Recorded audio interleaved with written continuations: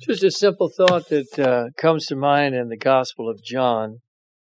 The Lord prayed in John 17 to the Father, and verse 5. And before we read it, we'll just pray. Father, we commit the reading of thy word to thee in Christ's name. Amen. In 17:5 it says, "And now, O Father, glorify thou me with thine own self, with the glory which I had with thee before the world was." And the Father has answered that prayer. We read in Romans chapter 6, where he says he was raised from the dead by the glory of the Father, and he has been exalted to the right hand of the throne of the Majesty on high. And Hebrews chapter 1, after having made purification for our sins, he sat down, his work is done. But now he's back in the glory that he had left. We mentioned that, this morning, that scripture in 2 Corinthians 8:9, though he was rich, for our sakes he became poor.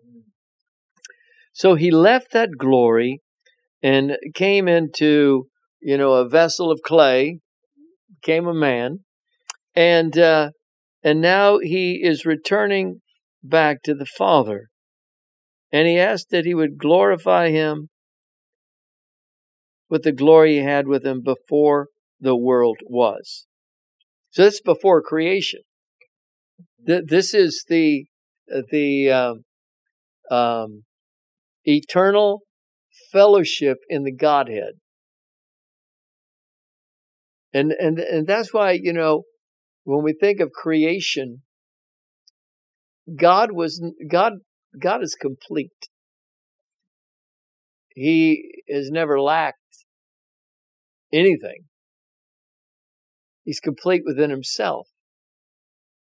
And so the purpose of creation was not to give God something to do, or, that he could just demonstrate his creativity, but it was for the purpose of blessing others, because God is love, and he wanted, obviously, to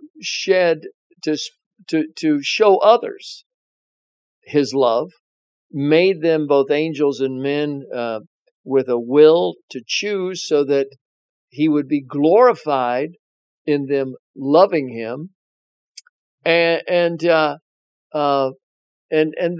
Lord Jesus, in order to to reconcile this world back to God, leaves the glory and comes into the world that God had created in order that the whole creation might know him and love him, and gives another motive. I mean, God should have been loved just because he's God, and in the very personhood of who he is, Adam and Eve should have loved him, and in that love should have obeyed him. Same with the angelic creation that fell. All should have loved him and worshipped and adored him. But not just worshiped and adored him, but with the heart engaged as to the attraction. Because love has to do with attraction, the attraction of God. And so sin has come in, the Lord Jesus has come in to redeem, to reconcile, to turn hearts, minds back to God. And he's going to go back to the glory.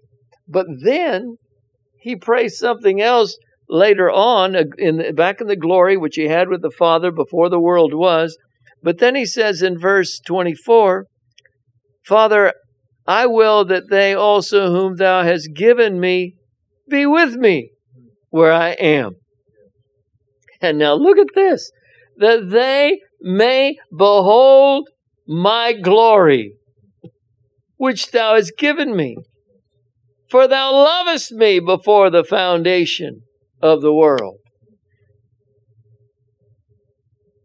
So this predates Genesis 1:1. This is before, in the beginning, God created. Before there was anything. Now we can't even, our minds are unable to imagine God and no creation. God's a spirit, and yet the Lord Jesus, there was a glory, right? There was a glory that God possessed, because the Lord Jesus has to be restored to that glory which he had with the Father. And now this creation that was created that they might know God's love through Christ can now know God's love, and his love is upon them, so he wants them with him. Father, I will that they also whom thou hast given me. This is so intensely complicated, and yet so simple and beautiful in love.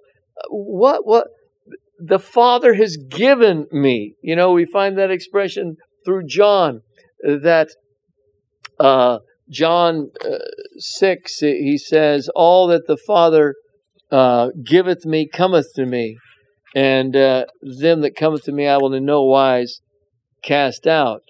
John chapter 6 and verse 37. All that the Father giveth me shall come to me.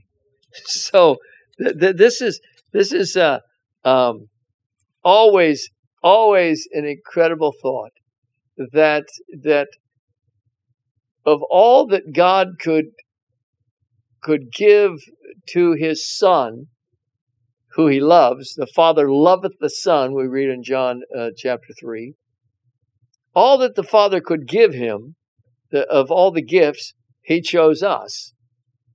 And the Father hath given them to me. So here's a love gift from the Father to the Son, which is us. And now the Son asks that this love gift that was given him by the Father should be with him, with me, where I am. Well, where is that? Where is that? That's back in the glory that he had with the Father before the world was, that they may behold my glory. Now, this is you know, the Lord Jesus has many. He's going to have many crowns. He has many glories. Now, is this the glory of his eternal sonship that he just prayed about in verse 5, to be restored to that glory? He has glories as the Son of Man now, who was obedient unto death, wherefore God hath highly exalted him, given him a name above every name. There's the Son of Man that is exalted above the heavens. But that's a glory that he won through his obedience and through death at the cross. Here's a glory that's intrinsically his, and he says that he had laid aside when he, in the form of God, thought it not robbery to be equal with God, but he emptied himself of this outward glory. He could never, so important to be clear that he could never empty himself of what he was intrinsically in his character and all that he is in his personhood. He remained the eternal Son. And some people question that because they say, well, you know, one of the qualities of God is that he's infinitely wise. And the Lord Jesus, in that portion in the Gospels, I think Mark 13 is one place, where he talks about the coming of his second coming, and only the Father, no man knoweth when that time will be, only the Father. I'm going to have to look at that. Mark, let me make sure it's 13.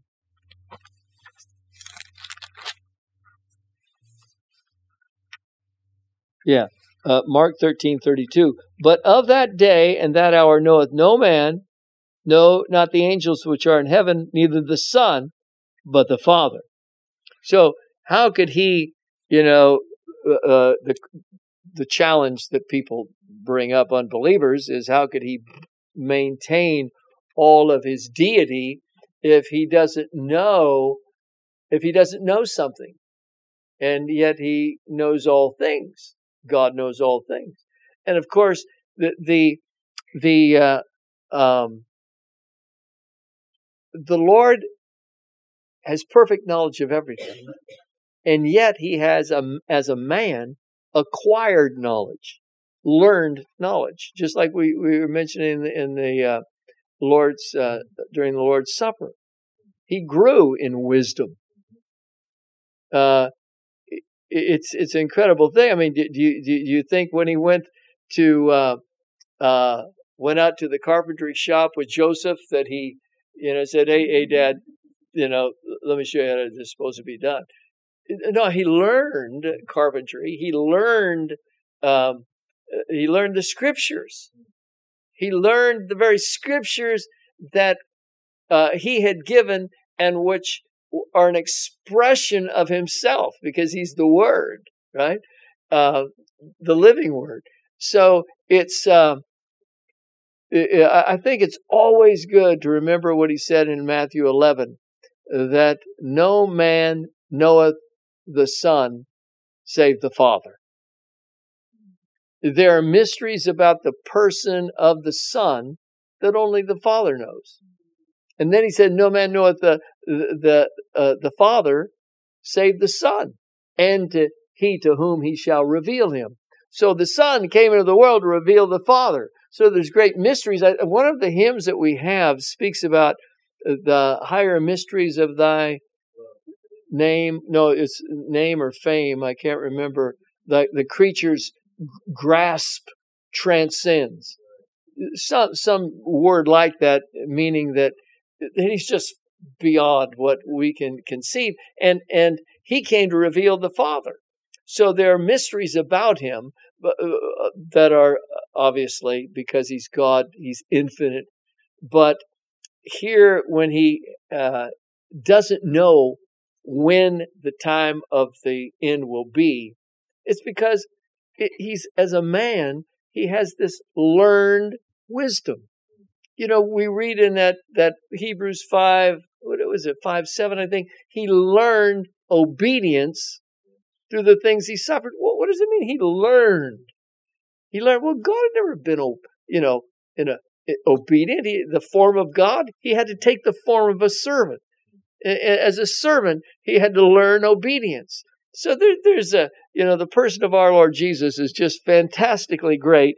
But here he is, and he's praying that they may be with me, that they may see my glory, that they may behold my glory, which thou hast given me, for thou lovest me before the foundation of the world.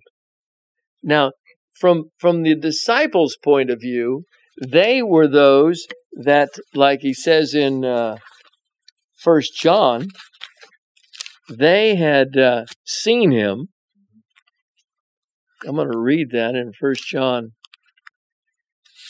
chapter 1 and verse 1. That which was from the beginning, which we have heard, which we have seen with our eyes, which we have looked upon, and our hands have handled, listen to this, of the word of life. Verse 2, for the life was manifested. We have seen it. Now here's the life that was manifested. We've seen it, bear witness, and show unto you that eternal life which was with the Father and was manifested to us. This is so wonderful when you think of the person of our Lord Jesus. People that conceive him only as a carpenter there in Nazareth, they're missing. This is the one who is eternal life, and he is eternal himself. He was with the Father, and life has to do with character, and all the character of God was manifested. That's what they saw. They didn't see the glory, right? He says, we beheld his glory. That glory was veiled in the human flesh. Every once in a while, there was a glimpse of it when he commanded the winds and the waves. He raised the dead. There was glimpse of it, but his glory was hidden. And Yet they saw his life. They saw the character of God in the person of the Lord Jesus, and every word he spoke, and every in the compassion, the mercy, the kindness, the tenderness that he demonstrated to those hurting, in the righteousness and holiness of his ways with those that were contrary to God. This was their vantage point. This is what they had seen. And now the Lord is going to elevate them to be able to see his glory. Not just what they had seen when they walked with him, that veiled glory. Although on the Mount Transfiguration, they got to see a preview of his coming. But now he says, I want them to see the glory that I had with thee before the world was. And then he says, the glory that you have given me, for thou lovest me before the foundation of the world. That's why we say that God is complete. He doesn't need anything, because God is love. And within the Godhead, Father, Son, and Holy Spirit, they're absolutely complete. So, creation is all about grace. Creation is all about the goodness of God, the kindness of God being demonstrated, that he created in order that we might be a part of that creation and be a part with him. So he has always loved us. And when were we given as a gift? By the way, from the Father to the Son. These are things that have eternal nature to them. So just going back to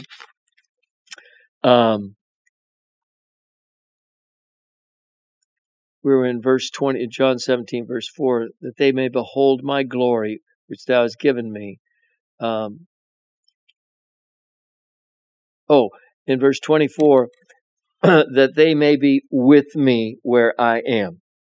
So, just a thought to finish. In John 14:1, what when it says with him, he told the thief, you'll be with me in paradise. So when he says they're going to be with me, just exactly location-wise, because we live in a physical world, and he speaks to us in a way that we can conceptually understand. So just where is this?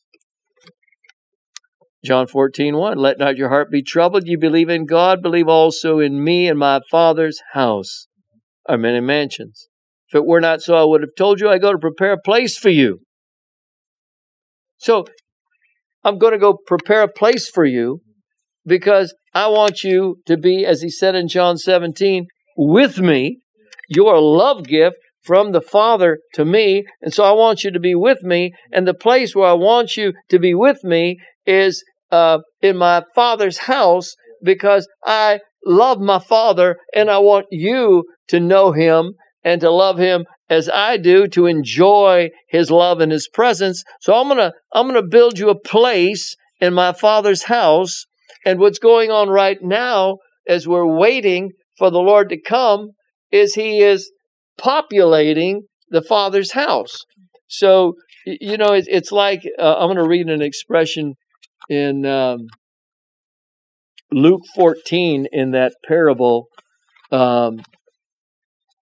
where the invitation goes out to the wedding feast, not the wedding feast, but to the Great Supper. Let me see. Yeah, it's called a Great Supper in Luke 14:16. But this is the expression in verse 23. The Lord said unto the servant, go out to the highways, the hedges, and compel them to come in, that my house may be filled. So that's what's happening right now in the Father's house. The Lord Jesus is preparing a place for those that have been given to him by the Father, a love gift that he, because of sin, had to come into the world to redeem, in order that he might possess the gift that the Father had given him. Now he's preparing a place. He's filling the Father's house right now, or making rooms to fill the Father's house when we get there. There's a lot of people going to be a part of the rapture, the first resurrection, right? When he calls us home, that's rapture is the first resurrection, part of it. And so this is a pretty good size house the Father has, and And he's preparing a place, not just preparing a place for us, but preparing us for that place. And what a great thing that will be, because in the Father's house, you have the glory of the Lord Jesus, which most definitely is going to be the light that lights the house. I mean, the things that are before us, before believers, are so, out of this world, obviously, so incredible, so just beyond thought, what mind can conceive, heart, never entered into the heart of man what God has prepared for them that love him. No eye has seen, no ear has heard, no mind has conceived. Yeah, it's beyond what the experience of man could even attain to, and yet he lays it out here, little glimpses of things that are just incredible. And these disciples, they had seen him, they had touched him, they had heard him, but who was he? Man, John looks back on it now and he says, this is eternal life. This is eternal life. And it's eternal life that was with the Father before the foundation of the world. I mean, when these men, after the Holy Spirit came and they began to be enlightened to who they had been with, this must have been kind of like the experience the Apostle Paul had on the road to Damascus when he was just enlightened, as the person of the Lord Jesus. I mean, John certainly didn't know what we just read there in 1 John when he was walking with the Lord, that this is eternal life which was with the Father. No, he didn't know that. So this is that he's being taught this, and as these things began to dawn, or not dawn, but as the Holy Spirit revealed these things to the hearts of the apostles after the Lord is glorified, it must have been, an absolutely incredible experience for them as they're writing this down, and the Spirit of God, brings this truth, and I just imagine John stops, as he's writing, and tries to take in this one, the fact that this one that they walked with for 3.5 years, this is who he was. And yet he had the absolute assurance after, it's revealed to him. But it's, so anyway, while we're waiting now, and our hearts are saying, even so, come Lord Jesus, or come Lord Jesus, the Lord is filling his house, filling his house. Now you compare that, there's two eternities. You're either going to be in the Father's house, right, for believers, and then there'll be believers on earth, of course, too. But the alternative is to be cast out of his presence, and in the lake of fire. There's no thought of the Father's not connected with that. That's the holy judge. That's holy, holy, holy. This is the Lord Jesus, who is the Savior, is also the judge. And who is better to be the Savior, the judge, who sits upon the great white throne when men are judged, than the one that came to die for men and gave everything in proof of his love. So no one can stand before that judge and complain of indifference, unrighteousness, injustice. No. Perfect love they'll stand before. Perfect love that gave everything for them, an opportunity for them to be saved. And now, having rejected it, a judge with unflinching righteousness and without a judgment without reservation in that moment, because judgment has come. So how much better to be in the Father's house? What a joyful thing. And if we have that assurance, then just like we were talking about for the fair or any other activity we have that's gospel oriented, how wonderful to be able to tell others, that, hey, as pilgrims and strangers, we're not a part of this world, but we're ambassadors from heaven.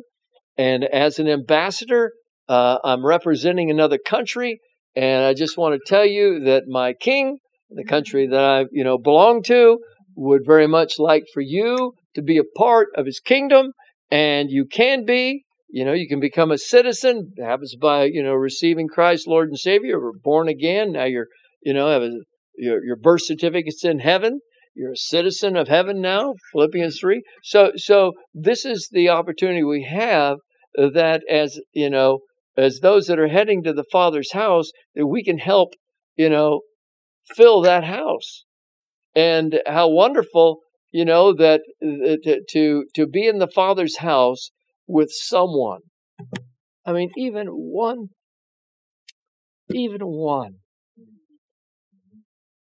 that would be there, and you had the opportunity to share the good news of God's love and grace with. How that would change the whole complexion, it would seem anyway, from a human perspective, of being in the Father's house, to know that, someone was there because God had, actually used you to touch their life. And so the Father's house being filled, and ultimately in one moment, the last occupant of that house is going to be saved. And at that moment, the Lord comes, and we'll be there in the Father's house. We'll see the glory that he prayed about that we would be able to see. But until then, we're ambassadors for Christ. And I think it's a great and biblical way to address people, to let them know. And of course, our lives have to line up with it in some measure, no one perfectly, but that our citizenship is really in heaven. That we have a home, and we have to be able to look people in the eyes and convincingly tell them, and honestly tell them, because we believe it, that we have a home, and this is not it. And we're a part of a country that this is not it. But we have an invitation from the very king of the country that we come from, that they can join and become citizens of that country as well. Now, if you present that to someone just in the same kind of context that I just presented it, you're probably going to at least get their attention a little bit. They're going to think, you're weird, this is strange, whatever. But, they probably had never heard that before. I mean, nobody goes up to somebody and says, hey, listen, I'm from another world. Because that's what our Lord Jesus was, right? I mean, he was a true alien. He's from another world. And now we ourselves are part of another world. And we have to try to think of ways that work for us, that are natural for us, that the Spirit of God can use through us to kind of get people's attention, because people are kind of dull when it comes to spiritual things. They're not thinking about that. I mean, you need to give some kind of spark. Brother John yesterday, when I didn't realize this, but at this CEF booth, I guess I've been a hook. There's people that tell the stories, and then there's hooks. So I didn't know that. But John Hawk said, I said, I started giving my tracts because he came after I was finished, and I said, well, here's my tracts. He says, well, I'm going to be telling the story. He says, whatever the fellow's name was over here, he's the hook. I said, the hook? Yeah. That invite him to come in to hear the story. So that's when I learned, that these years that I've been involved, that, at the fair, that I was a hook. So now I felt kind of good about that. But anyway, so God bless you all. Thank you.